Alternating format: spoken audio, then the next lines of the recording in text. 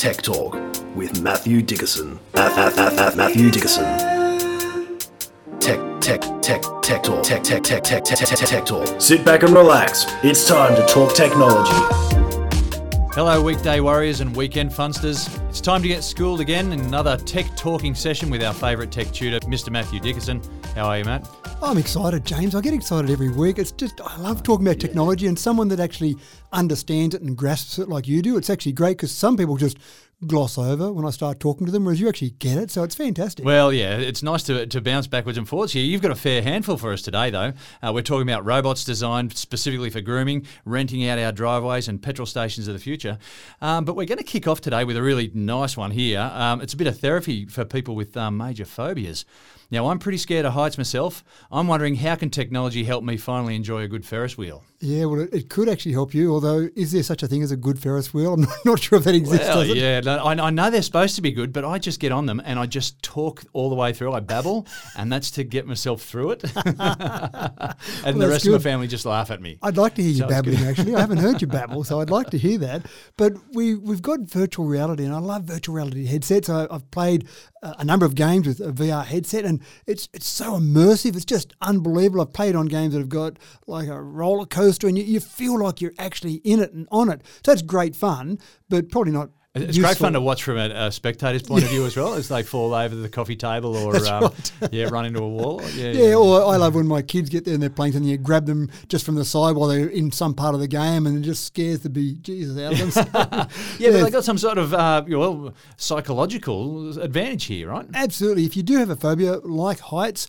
or spiders or needles, whatever that phobia or that fear or something that gives you a huge amount of anxiety is, rather than expose you to it, and I'm not a psychologist, James, but there is a process called exposure therapy. And so if someone had a real fear of heights, for example, what they might try and do is they might try and expose you to a small height and then gradually build that up. And over the next 3 weeks, 6 weeks, some time frame, you'd eventually be a bit more comfortable. You probably wouldn't become a mountain climber, but you might be a little bit more comfortable with it. Yeah, because the reverse happens if you remove yourself from those sorts of environments. Like for me, I generally don't seek out opportunities to go up high and look down on things at all. Good. Yeah. That's a self-protection mechanism. People who are afraid of spiders are going to do the same thing. If they're a spider, they move to another house rather than deal with the spider that's on the wall. Right? Yeah, that's right. So the idea of VR is you can actually say, I want to be exposed to, I want to cure myself of whatever that phobia might be. And you've got this safe space because you've just got a VR headset on, but they're so real. If you get exposed to the spider, for example, in a VR headset, it'll still scare you, but you know you're safe. You know that spider's not going to bite you. It's not going to crawl over your hand. Might take a bit of reminding, though. Yeah. That's right. right. I hear. But that's what they're working on at the moment with exposure therapy. Now, it might sound, well, who really cares? Fear of spiders, don't worry. Let someone else come and spray it with some pesticide or whatever it might be that they want to hit it with. But with needles now, with COVID-19 vaccines, this is a major drama. Yeah. So there are people who have an absolute fear of needles. I mean, I don't love them, but you just turn the other way and grimace and they put the needle in and away you go. But there are some people, they can't bring themselves. They know they want the vaccine, but they can't bring themselves. Yeah, I've got a mate who's 6'2" and he's my age and hates needles. Yeah, right. Hates there you them. go. Yeah. So that's one of the things they're really working on with VR headsets now is getting people some exposure to needles, which you think, well, hold on, you can't really expose yourself via VR to having a needle stuck in you, and you're right. But just having the sight of them, seeing them stuck into someone else, for example, just getting familiar with it gets to the stage where people can, again, not run down the hallway and click their heels, oh, I'm getting a needle today, but they can go, well, I can bring myself to go to the doctor and have that needle, and I can actually do it rather than just run away from it. Yeah, it's just about rationalisation. It's about summing up the situation, making more sense of it in your brain than it would naturally, and being able to manage the situation better, Yeah, so I thought all this time VR headsets were just for playing games and scaring me, but apparently they can actually be used for good as well. People often want to get into heated debate about robots replacing people in the workforce, but there are just some industries out there with not enough staff, and when there's not enough staff, we're filling the space with robotics now. So what I want to talk about right now is in aged care. Getting enough aged care nurses is a real issue. But Matthew, using robots to brush hair now of elderly people. That's coming in. That's a thing now. That's a thing now, and it is really interesting. And I don't think the people that created this whole concept were actually thinking of aged care. I think, and I haven't got this from the horse's mouth, but I think they were sitting around going, you know what, it'd be really hard to get a robot to be sensitive enough to brush hair without causing tears. And I've got 3 daughters, and I've helped them get ready for Eisteddfod for many years. The amount of tears that I've produced, we could have filled a lake with, I think. Yeah, right. And that's from just my the tangles, those little the tangles lots of stuff. Yeah. And the terrible way, as I'm told by my daughters, the terrible way that I brush hair. Obviously, I have no idea how to brush hair. So that all experience in knowing how to go about brushing hair and the pressure and how sensitive it is. Touch. Yeah, that's right. Now, I don't think I've still got it, but these researchers, maybe they had daughters, I'm not sure, they got to the point where they said, let's try and get to a point where we've got a robot that's got enough cameras and enough sensitivity in the actual brush itself to brush hair, remove tangles. And there's a specific technique, I learned it after many years of tears, where you have to start at the bottom and just brush out those little bits until you finally work all the way up. What you want to do is go, oh, there's a knot, I'll just get at the top and rip into it. But I found out very quickly. Some muscle. That's right. Where's some grease and some oil and put it in there and we'll just rip through this. But that didn't work apparently. Right. So robots are being taught this from the beginning to say, start at the bottom, work your way up, and then if it's too much pressure on the brush, stop, pull out, and then go back down a bit lower again. They got to the point where they had a robot that would do this, and then I think they said, well, that's pretty What cool, but yeah, what do we do now? Oh, aged care facilities, there you go. And when they did some research, they found that the nursing staff, so very skilled nursing staff, were spending 18 to 40% of their time on personal care needs for their patients or their clients, such as brushing hair. Well, that makes sense. It does, yeah. Whereas they probably could use their skills for things that are more important, the things that they've been trained in more so than nursing staff brushing hair. And you can imagine when you've got a son or a daughter coming to visit their mum or dad in a nursing care facility, you want them to look good. And yeah, you want them to know that their mum, dad, grandma, grandpa, they've been looked after. That's right. And even though their medical needs might be looked after, if you turned up and the hair was all messed up, you'd think, oh, do they really care about mum or dad in here? So they spend time doing it. Whereas the idea in the future will be there'll be a robot. So sit in this chair, Mrs. Smith, and the robot will comb your hair. It'll look beautiful. When your daughter turns up, they'll say, wow, what a wonderful facility. There's got to be a degree of head massage in there as well, I reckon. I reckon you'll have them so. lining up. We keep talking about it. You know, the Jetsons is a perfect example of all these things we've got now. But, of course, Bessie from the Jetsons could do a range of things. I don't remember Bessie ever brushing hair in the cartoon, but I'm sure she did somewhere there. Yeah. All right, now here's another one to make the punters happy. And we'll open the phone lines right now. More trouble with NBN maintenance and installation as all over Australia workers have walked off the job. What's happened now? It's taken them some time, actually. I'm surprised it's taken them this long because the whole model seems a bit broken. And even though we think that everywhere should have their NBN installation already completed now, there are still some new installations, but it's more repairs. Mice, we've got mice running everywhere at the moment, and mice love chewing through lots of cables, including NBN cables. So workers are having to come out and repair installations. But the whole problem, and this is where the workers are talking about it, the whole problem comes from the fact that these employees out in your house, in your business, doing the NBN installations are not employed by the NBN. They're not even remotely employed by the NBN. There's a parent company who will have a contract with NBN to go and do installations. And then they'll find another company to subcontract to, who'll find another company to subcontract to, and it sometimes goes 4 levels down to the person you're seeing in your home is 4 levels removed from NBN, which doesn't seem like a sensible environment. And they've got as much love for the NBN as... That's right. I think every company along the way takes their bit of cut, if you like, out of the process as well. So the poor guy at the end of the line probably doesn't get paid that much, probably has very little influence in the NBN, but he's the one, or he or she is the one at the coalface dealing with the customers. And they are the representative. Yeah, that's right. And I've seen NBN workers sleeping in their cars, outside jobs, trying to fit as many jobs as possible in while they're away from their home rather than paying for motel bills and all sorts of things. So they finally said, you know what, this is enough. We're going to walk out on the job. And so as a consequence, people that have got NBN repairs, you might have waited 3 or 4 days, maybe a week. You're waiting 6 weeks, 8 weeks now for an NBN repair. Installations, a couple of months as well. So you can be waiting a long period of time. until they get this sorted out. Now, it's a problem, and I don't want to get politically to see how it would be sorted out. If they scrap the whole contracting model, you can imagine all those subcontracting companies that are each level that goes down would all want a payout because you're breaching the contract that you had. So it's complicated, but I actually support the NBN workers here. I think it would be better if from the very beginning they were just employed by the NBN. Cut out some middlemen. Yeah, middlemen, plural is right, James, middlemen. Checking your security cameras on your phone is a modern convenience that can bring back real peace of mind when you're away from home or away from the office. But don't get comfortable here, folks. In this next story, Matt, you're going to turn all that upside down with a glitch that occurred with one particular piece of software, right? Yeah, it's something that many people ask me about. They talk about security cameras. I'm a big fan of security cameras. It's a great idea. I've got great stories to tell about catching one of our daughters sneaking out in the middle of the night with security cameras around our house. I tell you, I hit a doorbell once and I got no answer. But when I was walking away, I had heard a voice calling out to me.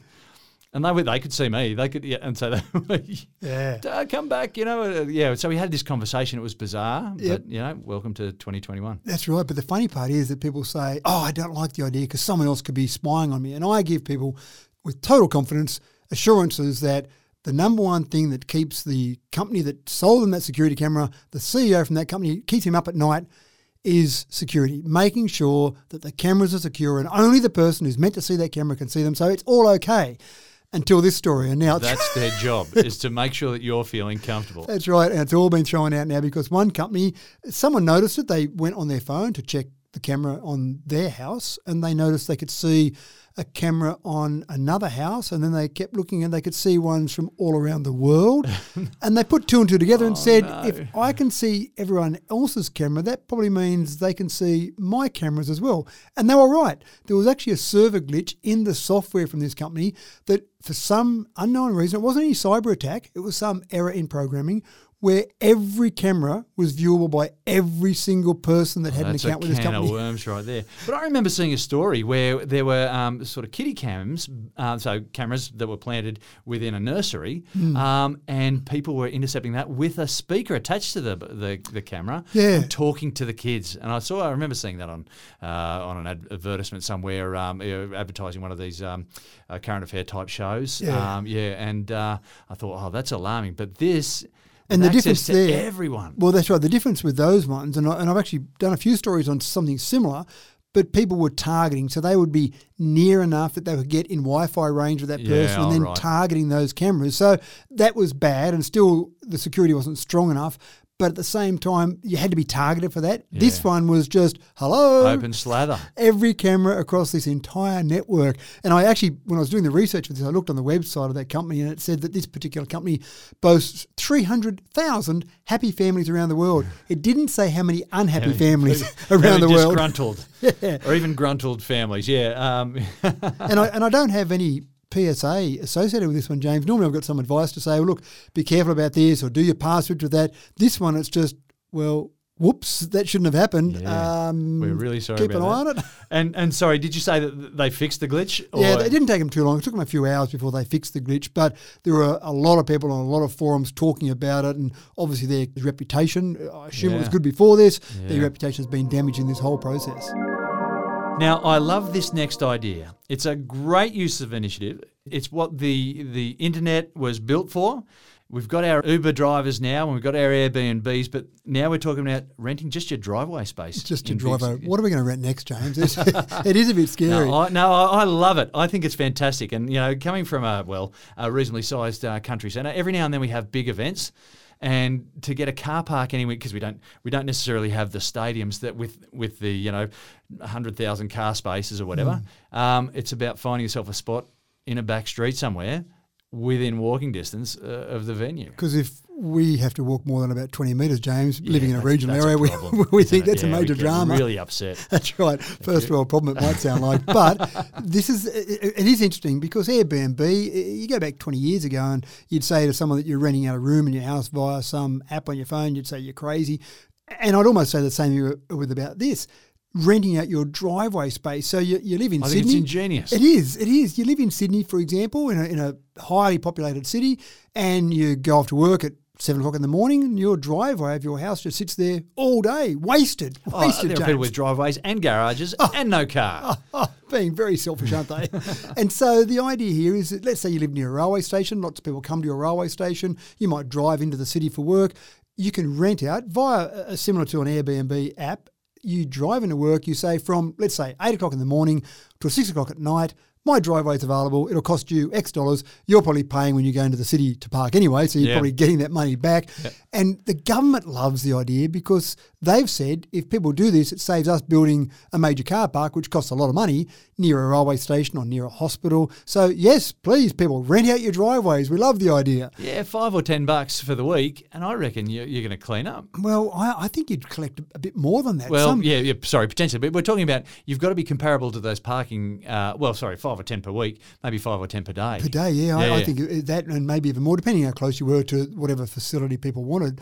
But the other part of it is that in Sydney now, you're finding people are breaking apart. They might have a unit and it might have a car park. They're breaking that apart as two separate titles because sometimes the car park's worth almost as much as the unit. It just seems crazy. So great idea, using technology. I do have a slight concern if I started renting out my driveway and then I come home at 6 o'clock and the car's still there and then I can't park in my driveway. What are you going to do about that? Am I going to get it towed? Well, am I going to go through all that trouble? So a few little things to work out, but I suppose it's all just, we were talking about the exceptions here. In general, people would go, I've got to be home by 6 o'clock, so I'll make sure I'm gone, and the person that owns the driveway comes home and away you go. Yeah. Look, people living together in harmony, courtesy of a well utilised resource, I think. So question without notice, James, what else can we rent out? Can we rent out roof spaces while we're at work? Bit of front garden space for people to sit and have their lunch during their work hour. Yeah. What about kids? I'm happy to rent my kids out if someone hasn't got kids and wants to try kids for a day or two. Try before you buy. Yeah, for sure. Here's a story that's going to get fists shaking with rage. Social media companies clearly aren't making enough money already. So they've managed to come up with a clever idea to keep their CEOs from being homeless and destitute. And look, everyone sheds a tear for Mark Zuckerberg et al. On a regular basis because they're worried about his livelihood. We've got an example here where social media is about to turn it upside down again. They may try, and I don't know they'll get away with it because our generation, James, we used to pay for things, but the generations below us grew up with the fact that things were free. And so you talk about come free and easily. The social media sites, it's just an expectation. If we had social media back when we were teenagers, then you would have had to pay for it. You would have had to go and do your paper run or your milk run and get enough money to be able to buy access to that social media. But now there's that expectation that everything's free. And Twitter has been free from the beginning. And you start to wonder, how do these companies make money? And there's obviously models where they do make money, but they're a bit worried about maybe some of the advertising processes, and Apple probably is a part of this, where you're not going to be able to track people as easily as to where they go. So maybe that will cut back their advertising revenue a little bit. So they're looking and exploring the idea of actually charging for a social media site. So, for example, Twitter Blue is the example they've come up with. Now, this isn't anything official from Twitter.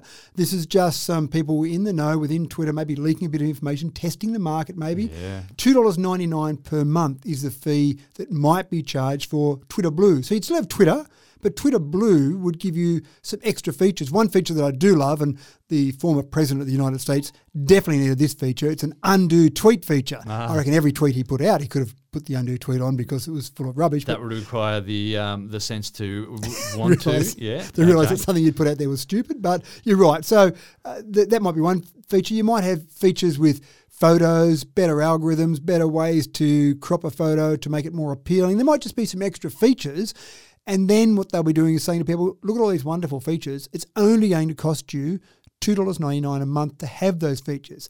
And I'm not convinced people will pay for those extra features. They've got to be compelling, and they've got to be something that some other competitor doesn't come along and say, we've got a version of Twitter. They'll call it something else. They'll call it Sparrow or whatever else they come up with, and they'll offer those features without charging for it, because as soon as someone steps over the line or gets their model a bit wrong, there are a lot of other companies out there who want to jump all over that. And Twitter's not actually worth a lot in the whole scheme of things. It's only a $43 billion company. In terms of social media companies. Almost destitute and homeless. Oh, that's right. I mean, even after the split between Bill and Melinda Gates, they could both buy individually Twitter 1.5 times over. So, we're an individual can just snap up a social media company. It's not that big. Not that big. But it sounds like a lot, but in the whole scheme of things, it's not worth a lot. And so someone else could come on and create another version of Twitter pretty easily, or they might get away with charging. I don't know the answer to that, but I get the gut feel that people won't be prepared to pay unless you've got a killer feature you're going to put in there. Yeah, right.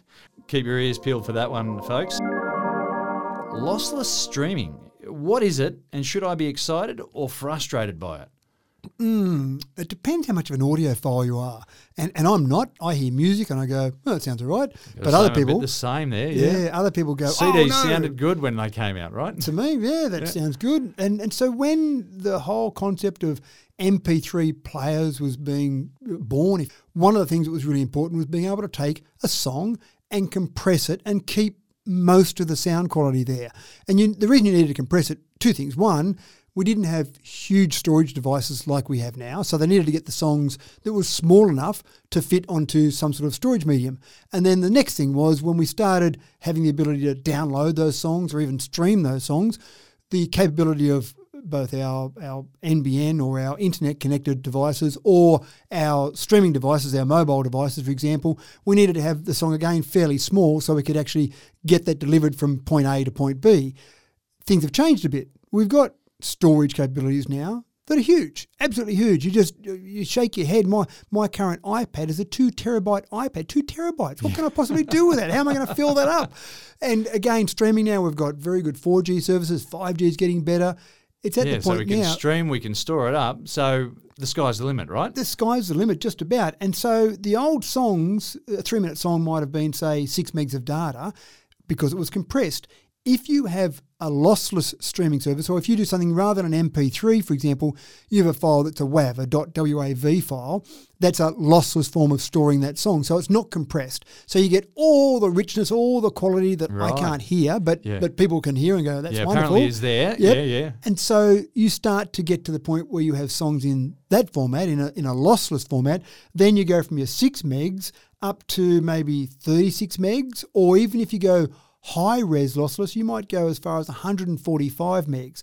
So the file becomes huge. Yeah. So then your device that you store some of your music on, you need more storage, but we've got that. Or if you want to stream it, you need a faster streaming service, and we've got that. So Apple has now said, well, we have got they put out a teaser so far to say that there's something coming, something big, music's about to change forever.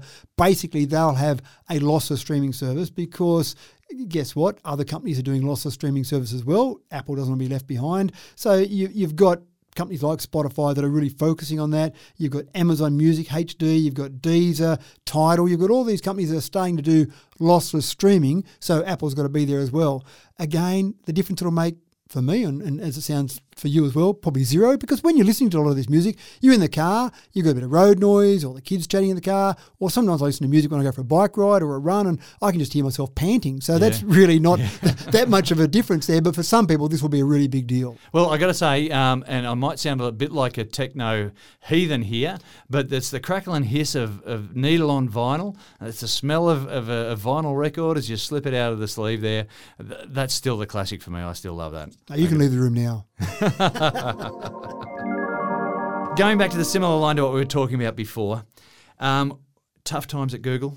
Google's about to drop its free unlimited storage, so they're now going to charge us for storage as well. What's all that about, Matt? Yeah, it was really good when in 2015 they came out with the unlimited photo service. So you've got a Google account, you can store unlimited photos. Now, unlimited is a big word.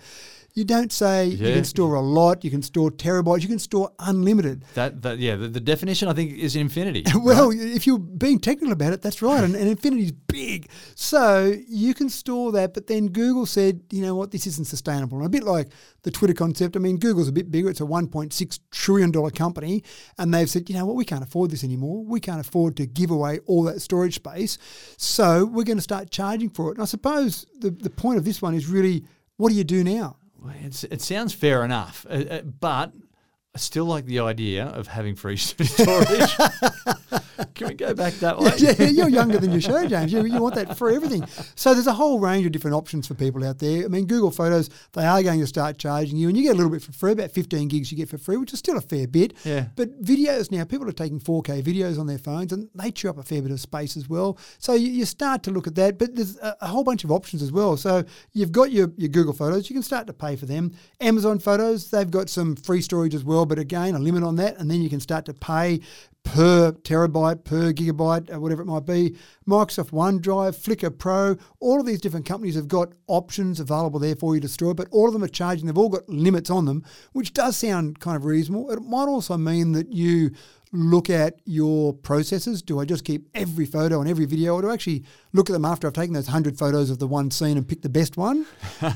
We That's the thing. We seem to take a lot more photos this time. We do. Yeah. Well, these days, I should say.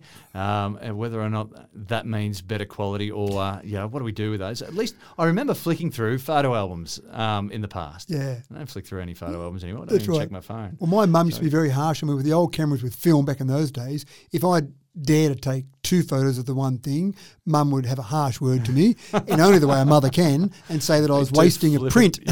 And so, because when you get them developed, it was the 24 or the 36 on the There was roll. an excitement about that. Now it's just, you just hit the button. That's and right, It you was hit the good. button. Oh, no, we'll get another one. We'll get 6 or 7 of those. Yeah, that's right. Yeah. And even when you hand, if you're getting a photo somewhere and you hand the photo to someone, I don't like the 50 photos because I've got to try and pick one then. Yeah. And you hand the camera to someone or the phone to someone and say, please take a few, and you get it back and they've taken 50. Oh, I just wanted one. Could you just wait till I smiled and take one? But the people get used to that. So there's all those options.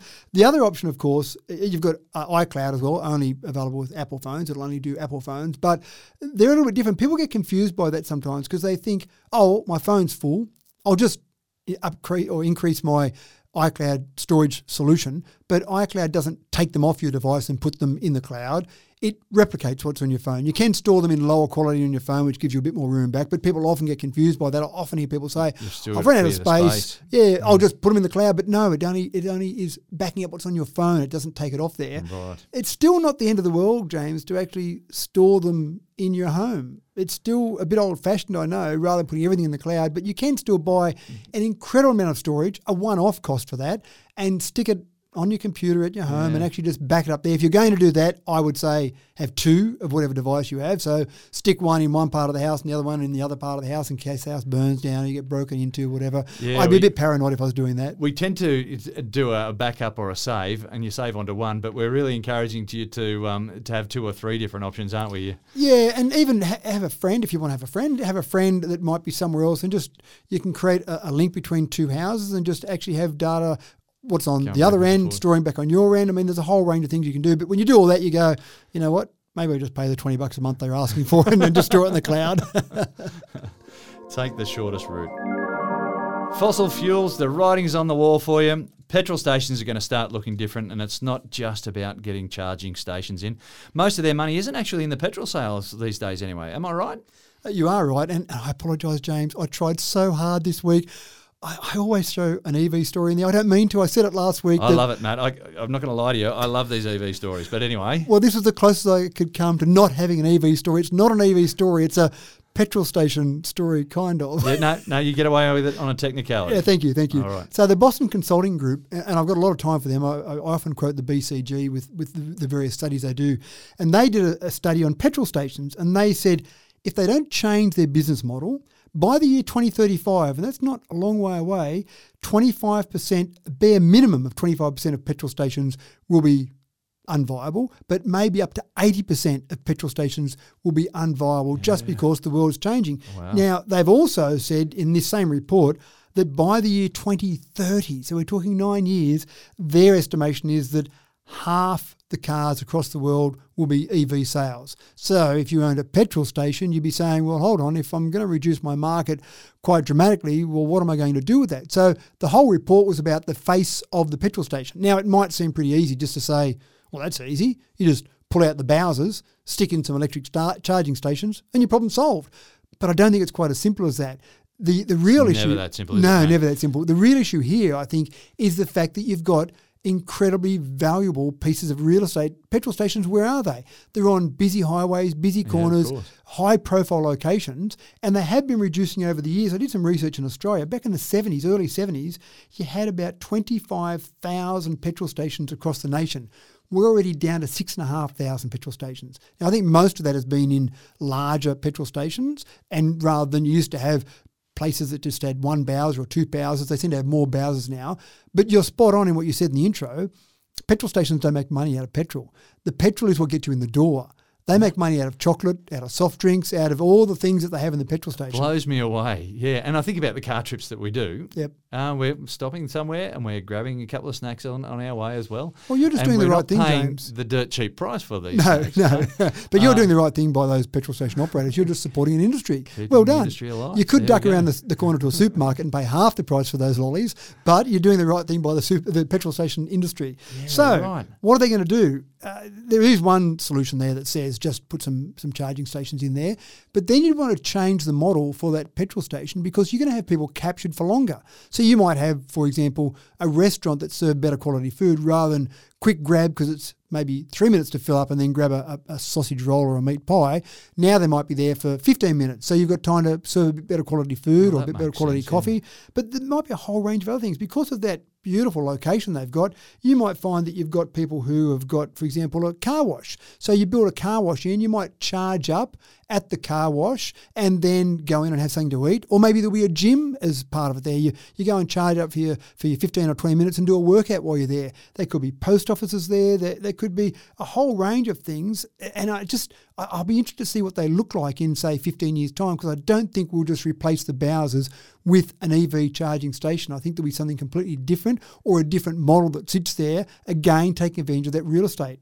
Yeah, so we're looking at a complete revolutionisation of that entire industry. Oh, I think so. Yeah, and so opening up jobs, people who are concerned about the EVs actually removing people from the workforce or whatever, cutting people out of jobs. There's going to be new industries created simply just by a changing landscape there. Always. There are always new industries created. And when you think about the top 5 petrol station brands in Australia, Coles is number 1. Woolworths was number 2, but there was a sale, which I'll talk about in a minute. There are 2 petrol station operators, 3 and 4, and then 7-Eleven is number 5. So of the top 5 operators of petrol stations, mind you, 3 of them are associated with food brands. So obviously at some point someone in an executive boardroom said, hey, this is a changing face. Petrol stations are no longer places to sell petrol. They're places to sell food in the first example or other things. But the number 2, Woolworths, was just sold fairly recently to a group out of Britain actually called the EG Group. They sold 540 petrol stations for $1.73 billion. So it valued each one about $3.2 million. Now, if the whole place was going to collapse, you wouldn't think someone would pay $3.2 million for each of those. Yeah. They obviously see there is still a business model there going forward. And I'm sure they didn't do it in a short-term way and go, we'll sell a petrol for a few years and then we'll just close them down. I'm sure they've got a plan. You don't normally hand over $1.73 billion without having some sort of well, I don't anyway, James. I'm a bit more careful with my $1.73 billion than that. So I think there is really a changing face here, and I'll be interested to see what it looks like. I think we're all excited by it. Yeah. The winds of change are blowing, folks. Well, that's it for another week. Thank you very much for tuning in. I've been talking with Matthew Dickerson, and I'm James Eddy. Thanks a lot, Matt. Thanks, James. Have a great week, folks.